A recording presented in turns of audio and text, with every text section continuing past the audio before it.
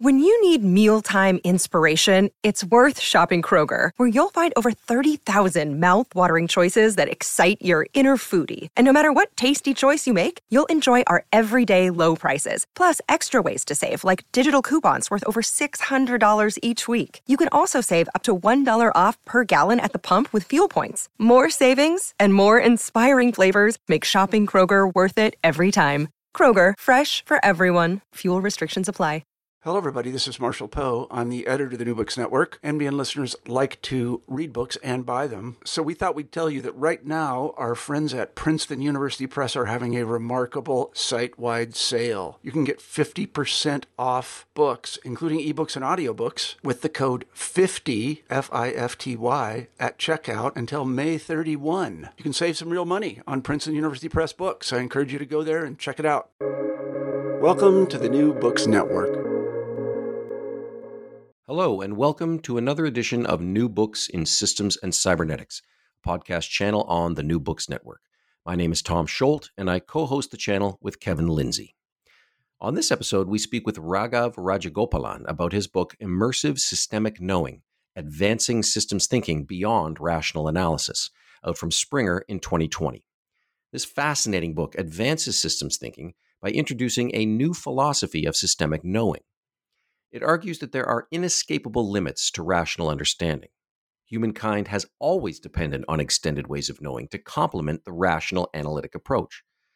The book establishes that the application of such methods is fundamental to systemic practice. And the author advocates embracing two modes of consciousness: intentionality, which Western philosophy has long recognized, and non-intentional awareness, which Eastern philosophy additionally highlights. The simultaneity of these two modes of consciousness and the variety of knowings they spawn are harnessed for a more holistic, systemic knowing. So without any further ado, let's jump right into my conversation with Raghav Rajagopalan. Raghav Rajagopalan, welcome to New Books in Systems and Cybernetics. It's such a pleasure to be talking to you now across a great distance. Thank you for joining us all the way from India. It's a real pleasure to have you here on the podcast. Oh, thank you very much, Tom. It's a pleasure. Really, I'm glad to be here. Excellent. So I guess we'll start with our traditional question, which is to tell us a little bit about what brought you to an engagement with the world of systems.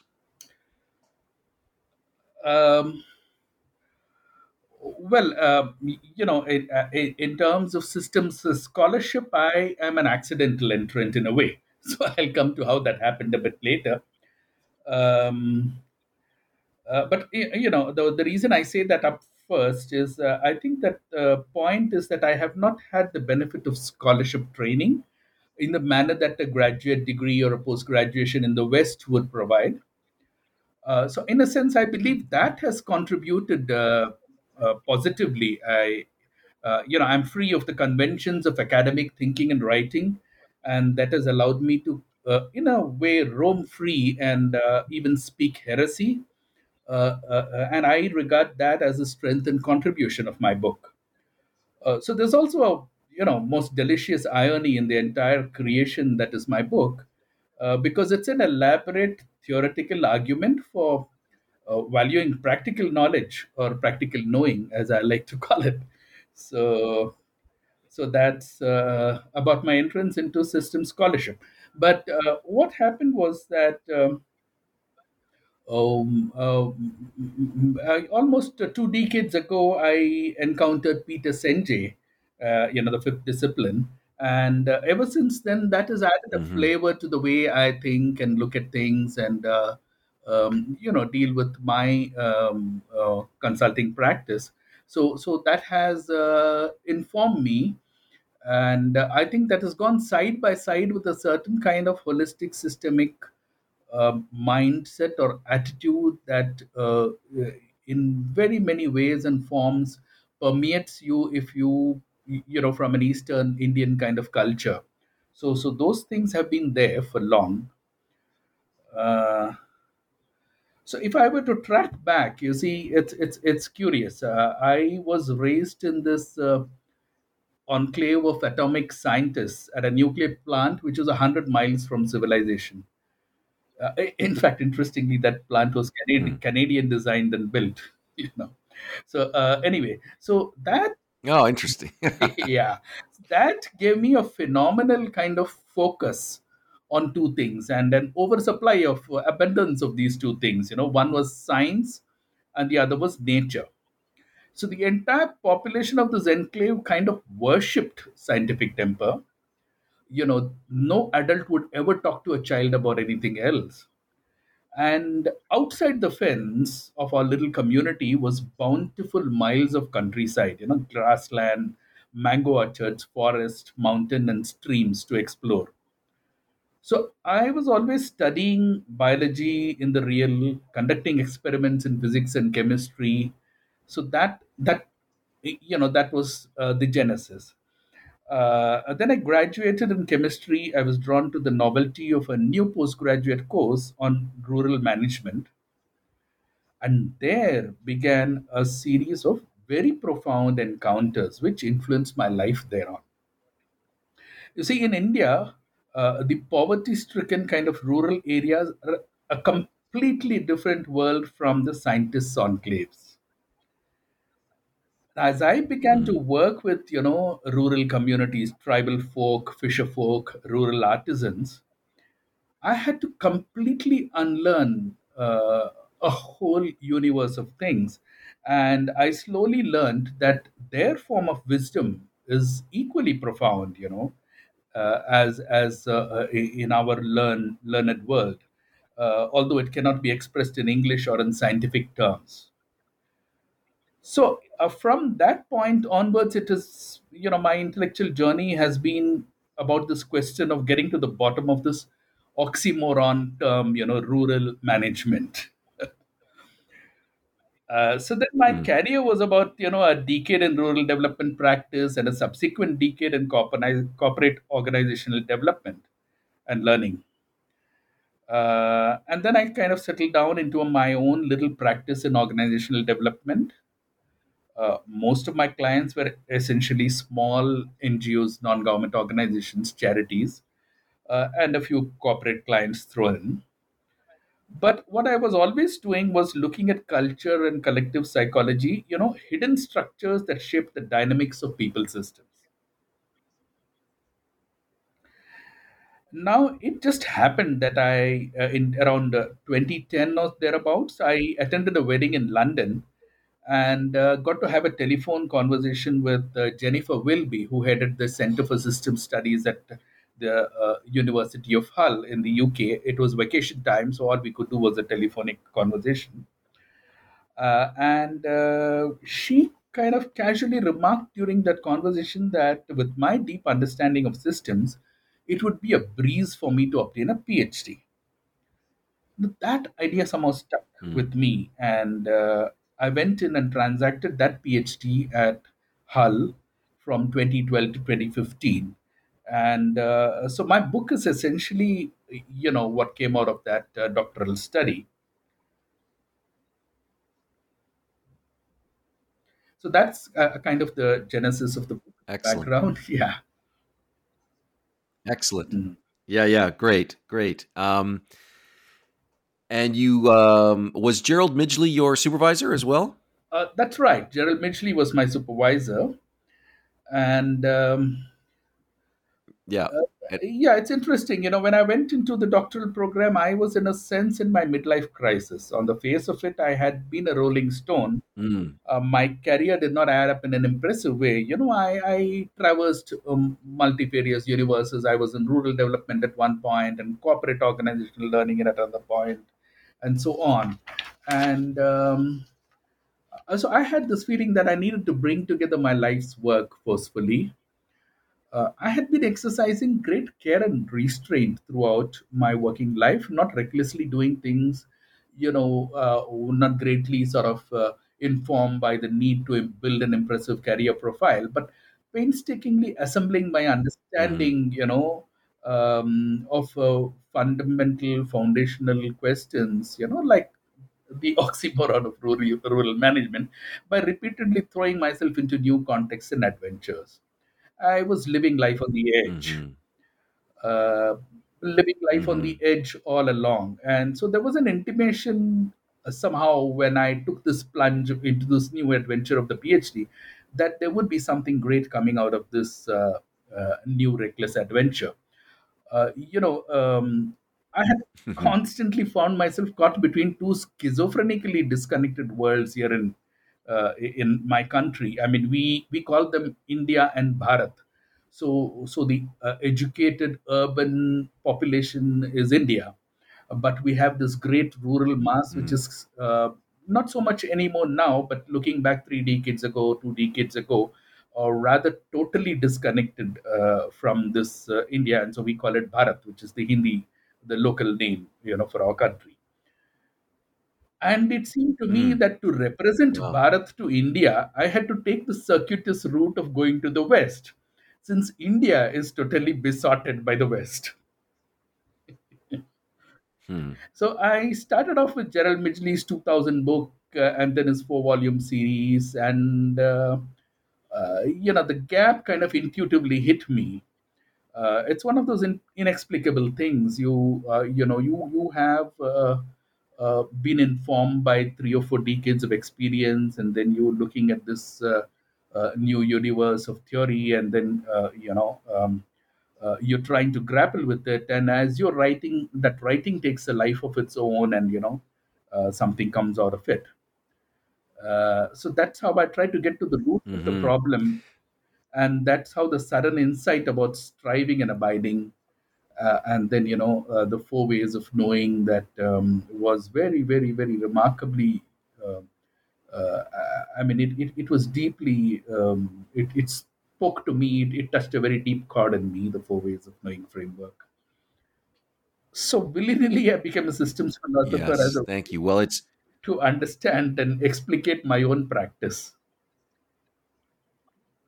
right. Yeah. Yeah. Yeah. I think that's not as uncommon as it might seem for a lot of folks that find the engagement with the systems literature in the field after a substantial amount of practice.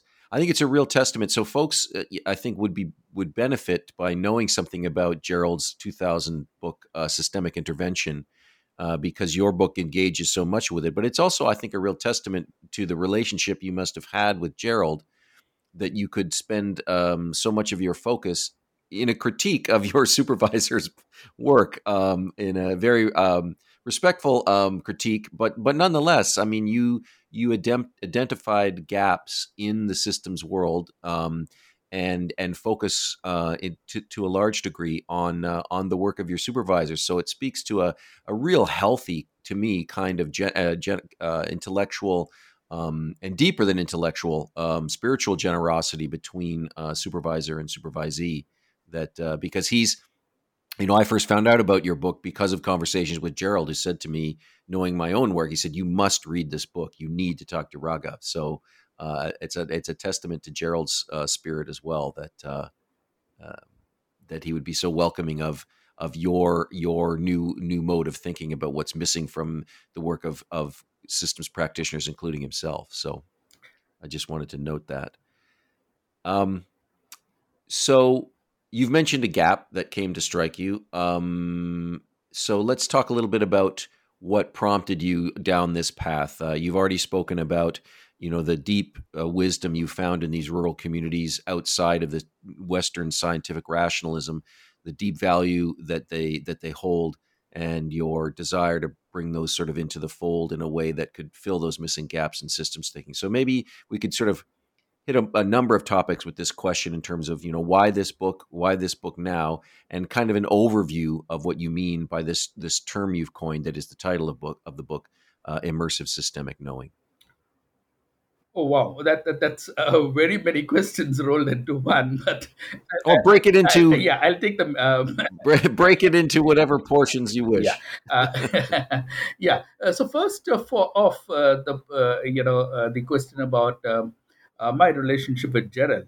Uh, I must say that, look, I mean, there is not too much to speak about me and my spirit. I've always been a renegade and a rebel, and I haven't sort of gone by any conventional notions of how to be and what to do, how to act in the world. So I've always been my own sort of tune master, calling my own tune. But with Gerald, I must say that very quickly, right from the beginning, we hit it off in several ways, and most particularly, what came to me right from the beginning was the tremendous amount of both personal and intellectual integrity that this man had, which is why I could actually sort of write up a chapter which critiqued his work and sent it across to him. And his very first reaction, when we met after I critiqued his book, Systemic Intervention, his 2000 book, was to say that, Raghav, you've done something amazing. I mean, this is brilliant. I am absolutely floored by this. In 20 years, nobody has ever critiqued my work, and this is the first. So, so that speaks to the spirit of Gerald, and he's been one of the most outspoken kind of supporters of my work. So he's been going around telling a lot of people that they should acquaint themselves with my book and with my work. So yes, I mean, I think that to me, like anybody else, he's complex. He has a lot of sides to him. I mean, there are many things, but then his the level of personal integrity and intellectual integrity is quite remarkable. So that's about Gerald. About his book, what was very interesting was that it covered a whole canvas, from theory to methods to practice, and recast a lot of what that group of people out there at Hull over 2-3 decades have been grappling with, the whole idea of the critical systems approach. It had gone to the depths of that view or that perspective, and it had he's very articulate in his writing, so there's a lot of lucidity in his writing. So it's a very eminently readable book which covers a very wide canvas. So that was wonderful. But to me, it's just where I came from and my formative experiences and my background as an Indian and everything.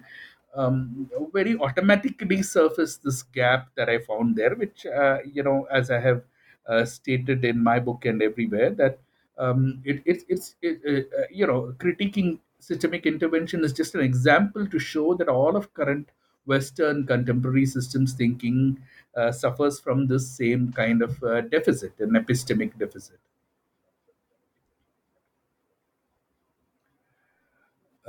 So in a sense, that brings me maybe perhaps to this book and its content and the titling of it as immersive systemic knowing.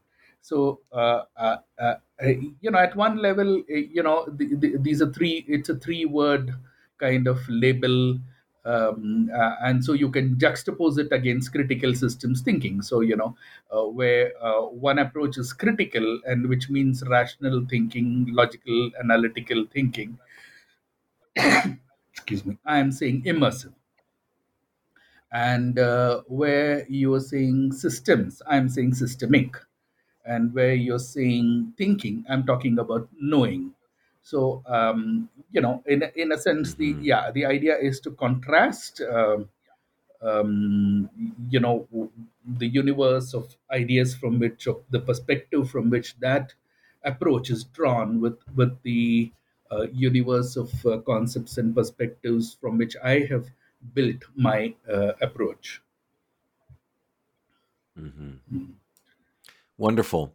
And so you begin the book with a really thorough survey of the movements of systems thinking and systems science practice, a number of interchangeable and overlapping terms, to go through, from the hard systems beginnings to the more interpretivist interventions into the soft systems of Checkland and other more interpretivist, subjective kind of approaches, and into the critical phase. And you seem to be ushering us into a fourth phase, which you pointed out that the critical, there's been much gained by the critical turn, but that it's still within this envelope of a kind of slavish connection to rationality, and that there are other types of insights and of course a kind of systemic knowing that can be approached through other means from outside of this Western obsession with the rational. And you introduce the idea of two modes of consciousness, which seem to be sort of at the bedrock of the philosophy you're putting forward. Becoming striving, which is very much the sort of modus operandi of Western rationality, and then another mode that you call being abiding. Can you tell us a little bit about those two concepts and how you came to this description of them? Yes, I think in many ways that's the touchstone, the kernel, the key core sort of takeaway from my book. Although there are very many ideas in my book, but I would put this as the fulcrum, of the pivot around which the entire argument is being turned around. Um, you see, coming from the East and coming from India and coming from this fact that, I was schooled in a very, standard Western scientific kind of um, worldview, as it were. But then I went into this rural development work, and then I had to go through deep deschooling. So it's all of this that has informed this understanding. And but what I'm talking about is very simple, and so I've given pointed out this example in my book, and we can draw on multiple kind of experiences that all of us have, which is that, so if you look at the foundational assumption in the Western philosophy, is to say that consciousness, how we acquire knowledge or knowing, arises from what's called intentionality. So the mind reaches out to the external world, or to the, whatever reality around us, with a certain uh, pur- direction, with a certain purposiveness. There is an intentionality, and it is based on that whatever is picked up, through our sense organs or whatever is interpreted. Now, sure, I mean, most of us go through our lives with a lot of direction and purpose in our everyday activities.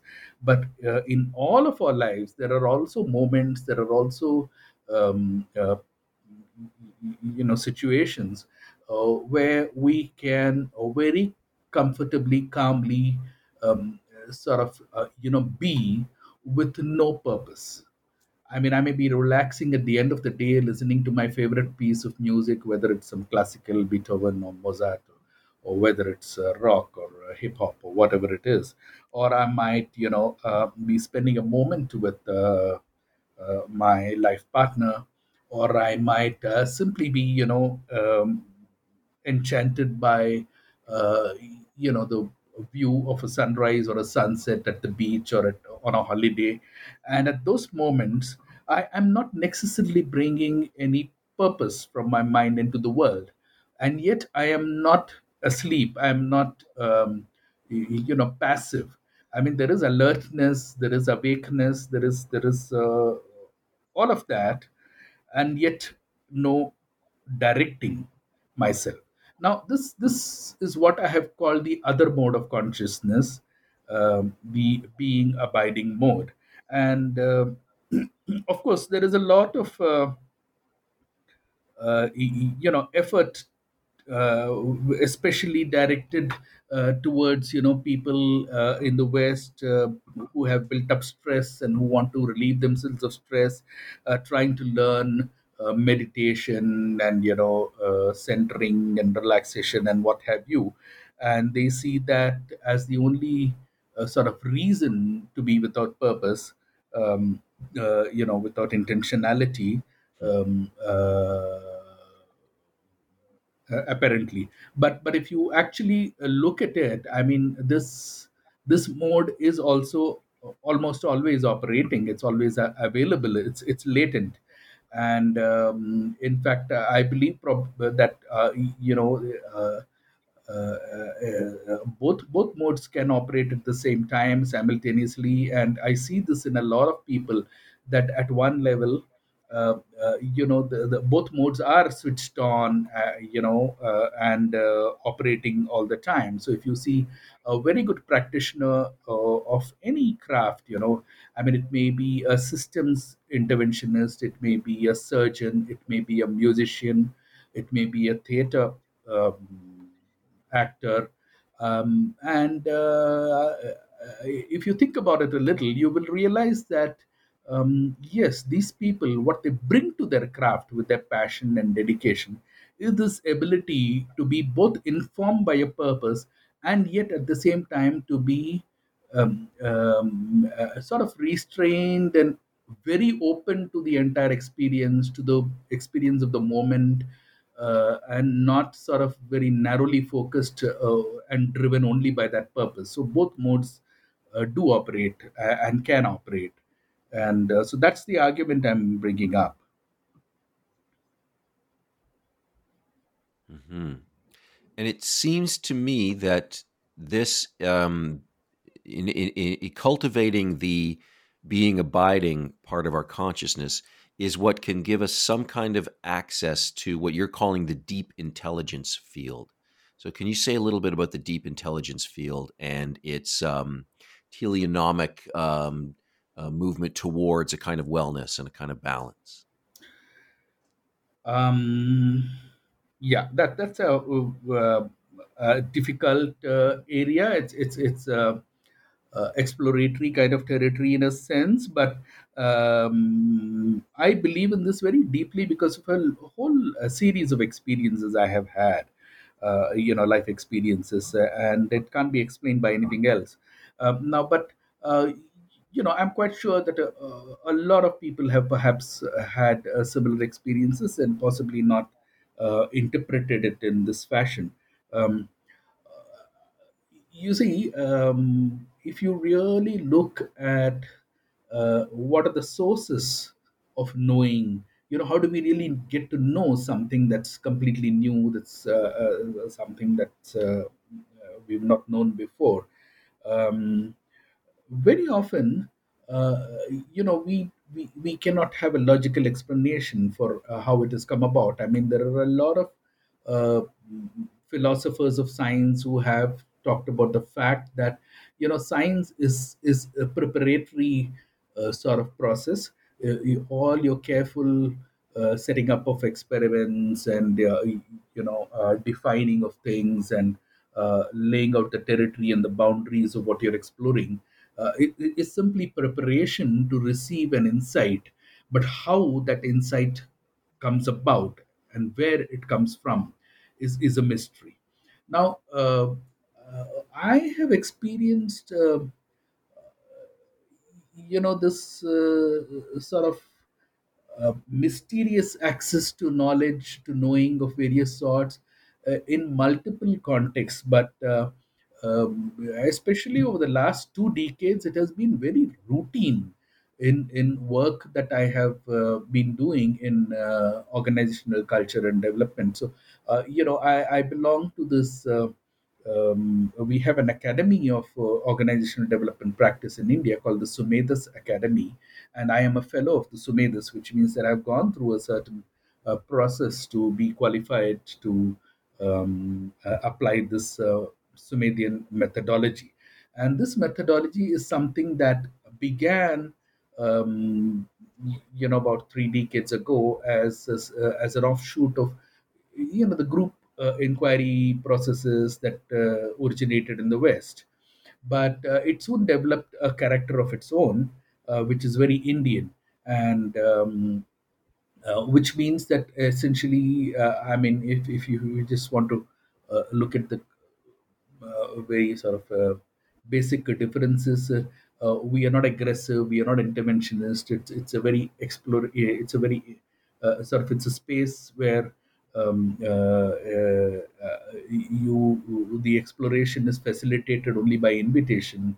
Um, you know. And so on. But more than that, what we have done is we moved on uh, from rational inquiry into the processes. what am I thinking? How am I feeling? Are you thinking the same way? Are you, this is how I think about what I feel. All of this, getting into cobwebs and knots.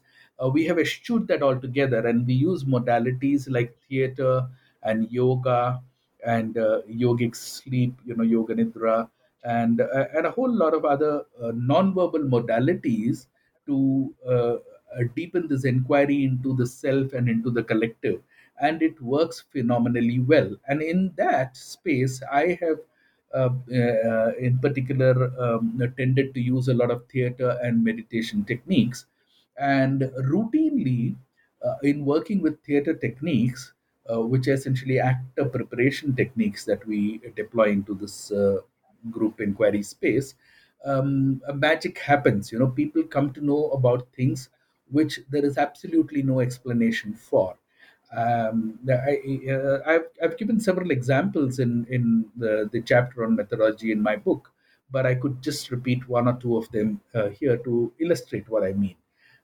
Which is, for example, you have been taking a set of people through their paces in terms of sort of learning some doing some theater exercises as part of a group inquiry workshop or something, and you suddenly announce a new activity or exercise to them which they have no clue about previously. So there's a bunch of 30 people in a large room, and you ask them to march about randomly and suddenly freeze wherever they are. So you have 30 people standing at random locations, looking in random directions, and then you give them a brief, which is that this group has to count from 1 to 30 because there are 30 of them, and there are rules about this. So anybody can kick it off by saying the number 1.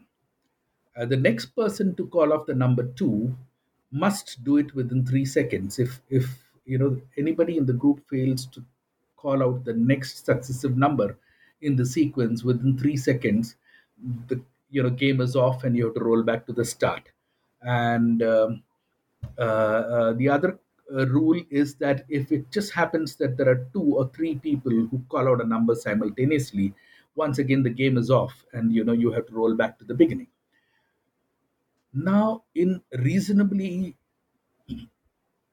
serious groups, which are working with this entire um, workshop activity with some sincerity, routinely you find that after 3 or 4 failed efforts, on the fourth round or the fifth round, the group is actually able to count out from 1 to 30 without a mistake. And this is random because nobody knows what number they are going to call out. It's not been planned, it's not known activity, and people just have to attune themselves to the rest of the group, and something in their head tells them that this is my moment to call out, and they call out, and it works from 1 to 30. And there are groups which have been so astonished by this that they've said, can we do it again? Can we have another go at it? And they do it, and sure enough, it works again. And it's an entirely random different set of people who have called out the numbers in a completely different sequence. So, I mean, this is just one example, but I mean, routinely in hundreds of Hmm. spaces, in hundreds of places, I have come across uh, experiences where people get information, access to information which there is no rational logical explanation to. And there's a lot of exploration of this in my book. There are a lot of examples from a lot of fields, and so this is what I call the deep intelligence field. And essentially, somewhere in this book I think I have uh, sort of reproduced a statement from Stanislav Grof, roughly to the effect that if Hmm. um, in a sense, if you um, that if you suspend your sort of becoming striving sort of approach mode, and you can actually just be attentive to the universe around you, then you pick up this Hmm. kind of information. So Yeah. I wish I could use Tom's It's wonderful that exact you. words, but yeah, that quote is there in the book somewhere. So Yeah, yeah.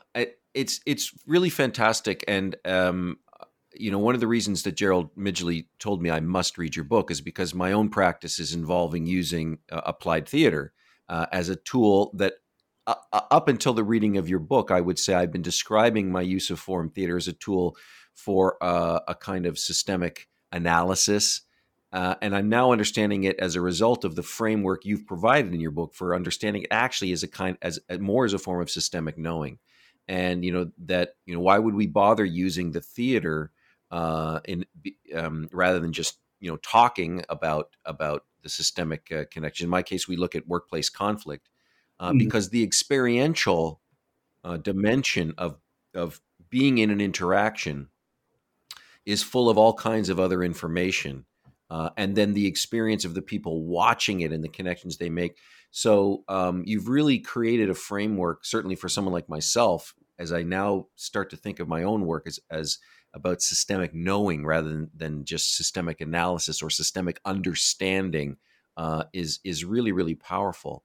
And of course, there's meditation practices. There's a whole tradition, many traditions of a kind of holistic um, and interconnected web inside various practices that you're drawing on, Indian practices.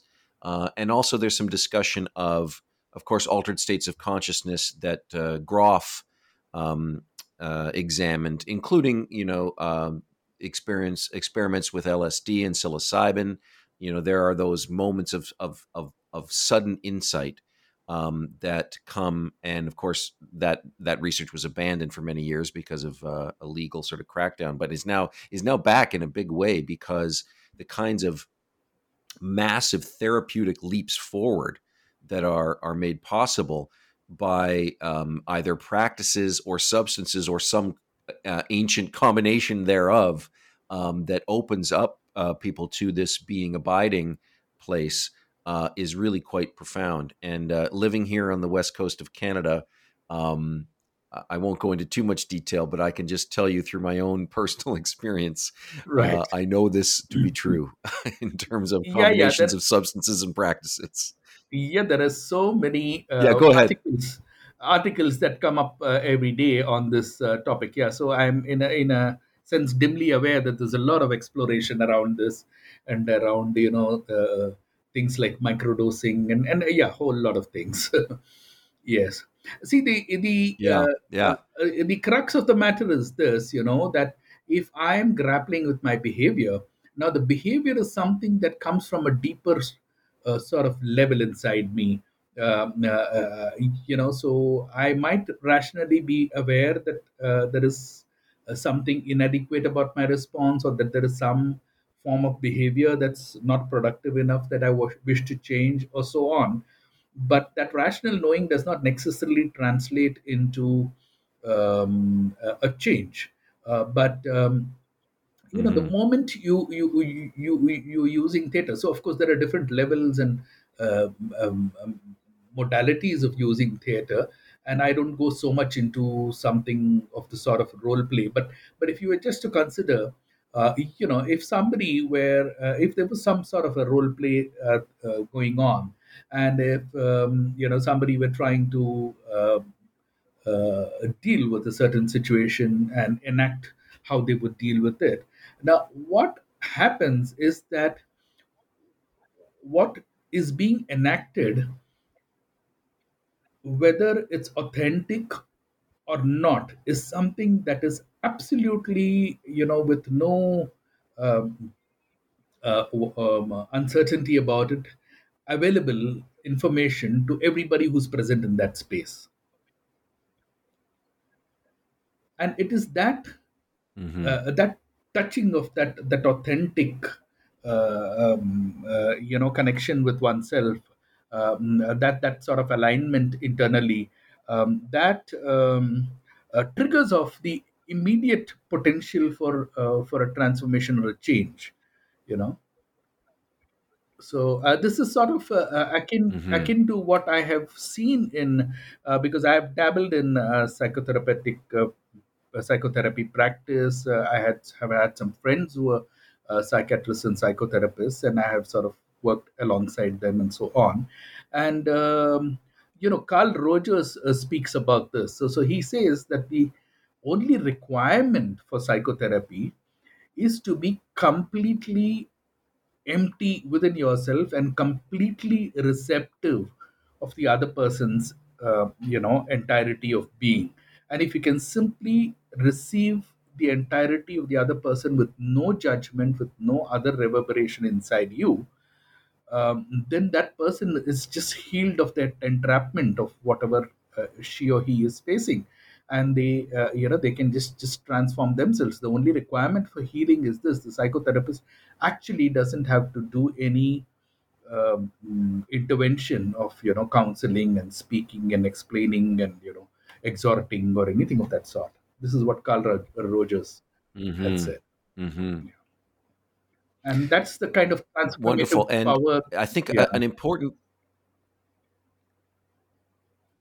sorry to interrupt, but I just one of the things I want to draw our listeners' attention to, and please correct me if I misstate this in some way, but someone might be asking, okay, well, that's great. We know about mindfulness, we know about meditation, we know about mental health. What's this got to do with systems practice? And um, for me, a lot of the answer to that in your book lies in the notion that this deep intelligence field tends towards balance, that it's a field of interconnectedness, and that it tends towards balance and health. And one of the most powerful things you said, and I'm going to paraphrase it, but to me, one of the most powerful things that you say in the book is that when one has those kinds of breakthroughs, it is a systemic knowing, because one becomes aware not just of how is what I'm thinking, doing, experiencing impact me, but how does it impact the systems in which I am a part, which is a very different kind of awakening and awareness than simply, oh, here's what I need to do for my own goals and my own striving. But I'm now aware of myself in this field of interconnectedness, and then I'm receiving an insight that makes me even more aware of all the systems in which I'm connected, and how I can move towards a kind of balance with those, the more than human world, etc. Non-human sentience, all of that kind of thing. Am I phrasing that in a way that you would agree with? Yes, I think you have got that quite correctly. But if I might just kind of explain this from a concept that people from the West have started picking up, but I don't know how clearly it has been explained and accessed by everybody. So we have this concept of dharma, in the Indian philosophy. And in Sumedhas, we work with that idea of dharma. Now, what does dharma say? So there are a couple of things that dharma says about this. So for the first is that from a systems perspective, one of the things that you mentioned in your paraphrasing was that we are parts of many systems. There are nested systems. So I am for myself, but I'm also part of a family, and then I'm part of a community, of a neighborhood, and I'm part of a work system, and I'm part of the neighborhood or city or town that I live in, and so on and so forth. And I have um, a variety of sort of my membership in all these multiple nested systems enjoins me to have a certain responsibility towards all of these. And now the interesting thing is that in the idea of dharma is that there are a couple of things it says. One is that it says that we can know enough about I mean, let me put it this way. See, Western thinking would readily admit that there are some things we do not know. Now it's less ready to accept that there are some things that we cannot know. But however, in the Eastern sort of thinking, this is Mhm. quite commonplace. But the idea of dharma tells us that we can know enough about these mysterious dimensions in a certain, let's say, black box way, in a certain outside way, uh, to decisively act from. So that's one paradox. Now, the other sort of key paradox is that dharma also tells us when to withhold from acting or interfering, and when to trust the unfolding emerging process. So it's, maybe that's not paradoxical perhaps, but it's antithetical to the Western approach. So what, Mm. yeah, so what Dharma says is that inherently there can be conflict between my requirements or responsibilities towards these multiple levels, but that an attunement to the being abiding mode would, in a sense, creatively resolve that conflict. And so, if I approach it with that kind of a mindset, then the conflict would kind of be made to disappear, or the choice would be clear. And in a sense, the dharmic principle is that the choice is always to be in terms of the larger whole, the larger sort of universe of life. So it's not the individual unit that's most important, but the larger life sphere. If there is a conflict between any two Mm. levels, and that's a very fundamental dharmic principle that's constantly sort of repeated in all the mythology and legends and what have you. Hmm. Wonderful. I do, without taking us back down the rabbit hole of too much rationality, though, I do want to draw us to, and there's so much in this book, it's so rich, and we won't have time to cover all of it, but I do want to take us back to um, some of the other systems thinkers, though, whose work you have drawn in, or some other methods and ways of thinking that have created a bridge, it seems to me, between the becoming striving that a lot of systems work has maybe still been trapped within, and these more holistic and reflective practices from India. And there's a couple of things you draw in. One of the things you draw on quite a bit, in quite extensively, developed by Hodgson, who's been on this podcast before. So it's one of the reasons I want to touch on it, is the anticipatory present moment. Can you say a little bit about how you've worked with Hodgson's anticipatory present moment, which of course he's developed back from Rosen? How that's played a role in the evolution of your thinking. Yes, the thing is that I was looking at some of these systems principles that are repeated ad nauseum. Holism, enactive cognition, and there is this sort of curious gap that at the ideas level, systems thinkers uh, espouse all these grand ideas, but then when it comes down to actual methodology and practice and technique, there is no bridge between those kind of ideas. And so what do you mean by an active cognition in your practice as a systems practitioner, as a systems interventionist? So I was looking for frameworks which would allow me to sort of build bridges between principles. And so that's why I used Malhotra's sort of four lenses idea to unpack holism, and also Hodgson's idea there of the strong second order um, processes of observation.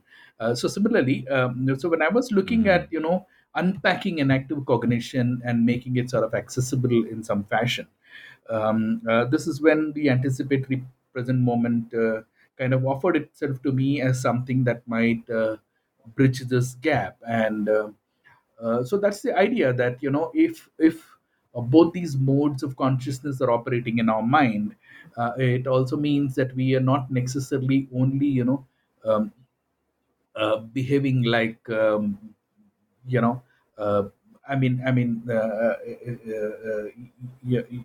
the moment of cognition and action. It's not simply referencing memory for past experiences, past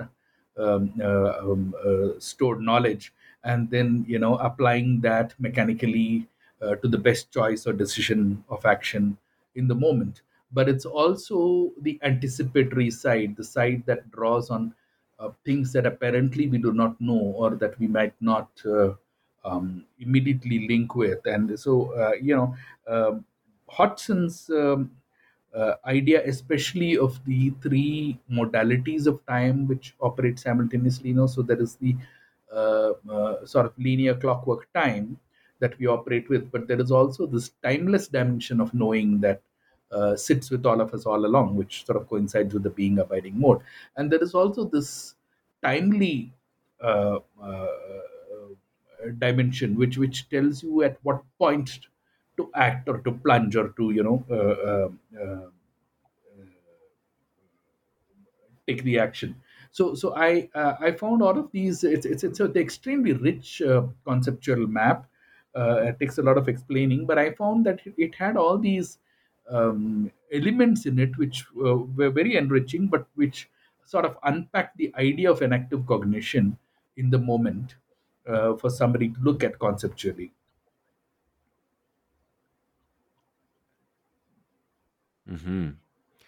And anything you want to say about, you mentioned the four ways of knowing that you bring in work from Malhotra, and also the praxis learning cycle. Anything you want to say about those frameworks and how they've um, the role they've played in this kind of amazing bridge building that you've done, which I think is a really quite a remarkable achievement of the book, is for those of us still fairly strongly addicted to rationality. You take us there in a gentle way, and in a way that you build these bridges in such a beautiful way. Is there anything else you want to say about those particular practices, the four ways of knowing and the praxis learning cycle? Um, I mean, it's you're putting me in a little bit of difficulty, because the problem, whether it's the anticipatory present moment, or the praxis learning cycle, or the four ways of knowing, each one of them Mm. is worthy of a book. I mean, and they are, some of them are written through such Mm. large pieces of, so they are very large pieces of conceptual knowledge, and with many elements, very rich dimensions to them. But I Mm. wouldn't know how to sort of explain that in a couple of sentences. But then that's precisely Right. the role that they have played for me, is because otherwise, this whole idea of being abiding, or the whole idea of the other modes of consciousness, other ways of knowing, deeper ways of knowing, what is called tacit knowing, all of that, there's always this oriental occidental kind of sort of a gap that exists between these two worlds. So that's all voodoo, and that's all sort of mumbo jumbo, and rationality is what makes sense, because that is what you can dialogue about and have discourse. And but the fact is that if you look at a lot of rich knowledge systems, I mean, if you looked at let's just say um, medicinal system called Ayurveda, which, because I have gone into that a little bit, um, I don't know if at all there is any awareness of Ayurveda in Canada. It's very sort of Absolutely. Oh yeah, absolutely. okay. Yeah. It's varied across the world, but and if you look at some of these rich Hmm. knowledge systems, then the point is that if you go down to the fundamental principles of science, and so if you talk about verifiability, if you talk about repeatability, then many of them actually pass muster. But and yet they sort of fathom more deeper uh, principles about, let's say, the biochemistry or whatever domain they're working with, as compared to some of the conventional scientific inquiry. So this whole question of what is science, what is rationality, those questions I have tried to examine very deeply, and I have drawn on some of these models to assist that inquiry. Hmm. Great. And there's others as well. I mean, there's a wonderful use of Bill Torbert's inquiry. Sorry, Action the inquiry. name is escaping me at the moment. Action inquiry. Action Inquiry. Yes, Action Inquiry. Yeah. So pulling on these traditions that seem to dare to get right up to the doorstep of the kind of things you're talking about, but still seem to be shackled to needing to explain them in ways that would satisfy the Western rational mind. And so you sort of you do this wonderful job of taking us to that threshold through those Western practices that have dared to sort of intimate the kinds of things you're talking about, and then you take us right across the threshold into these um, with less concern as to whether or not they quote unquote pass muster in that way. Um, are there Mhm. any other of the traditions that you've wanted to bring our attention to and to bring into our ways of knowing? You've mentioned Sumedra and some yoga and some and Ayurveda. Is there any of the other traditions or things that you want to bring our attention to as we move to a close in the interview?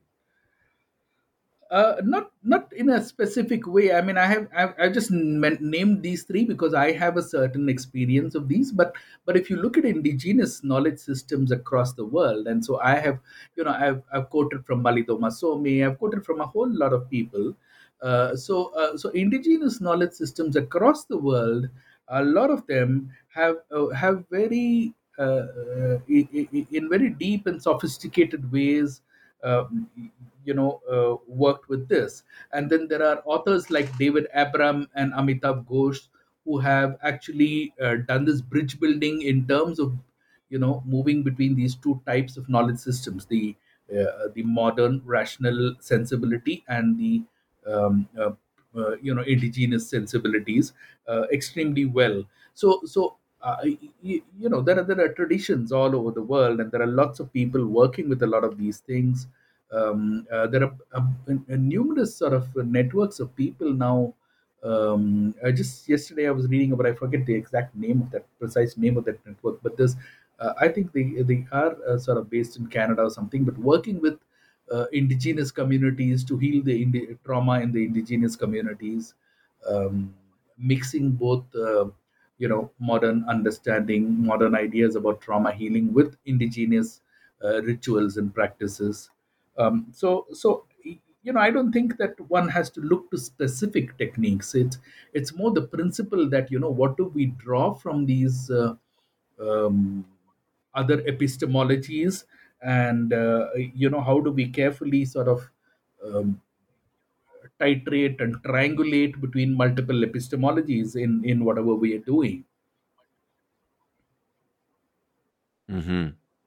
And I'm glad you mentioned, what's going on here in Canada too, is that there is, a long overdue increasing recognition of the powerful, powerful ways of knowing of the First Nations of the territory that I'm privileged to be Mm. tolerated as an uninvited guest on, and the efforts need to increase and to continue, but to to um, to open up to these multiple ways of knowing is definitely a big part of um, efforts towards reconciliation and right relations with our Indigenous people, not just because it's the right thing to do, but because there is such deep value in wrestling with the wicked problems that the Western rational mind has helped create and seems to be at an absolute loss to be able to solve, so or to at least tame. So we'll move into our final question, which is, what are you working on now? What's next for you? Are you going to continue in this somewhat scholarly vein, or has this been a sort of a detour and then back just deep into the world of practice, or what are your plans moving forward? No, actually, what has happened is that it's been a difficult re-entry into the world after my doctoral study and scholarship work there, because I found absolutely no takers for what I had assembled back in India, and that was a very deep disappointment. But I also got caught up with Mm, a whole lot of other life cycle issues. And things. So some of my work had to sit on the back burner. I I have dropped my consulting practice. It was difficult to go back into that. I had also changed location in India, and there were life cycle issues. We have elder care for 3 people, between me and my wife at home now, and things like that. But what has happened is that I found it difficult to continue my scholarly work in the circumstances in which I find myself.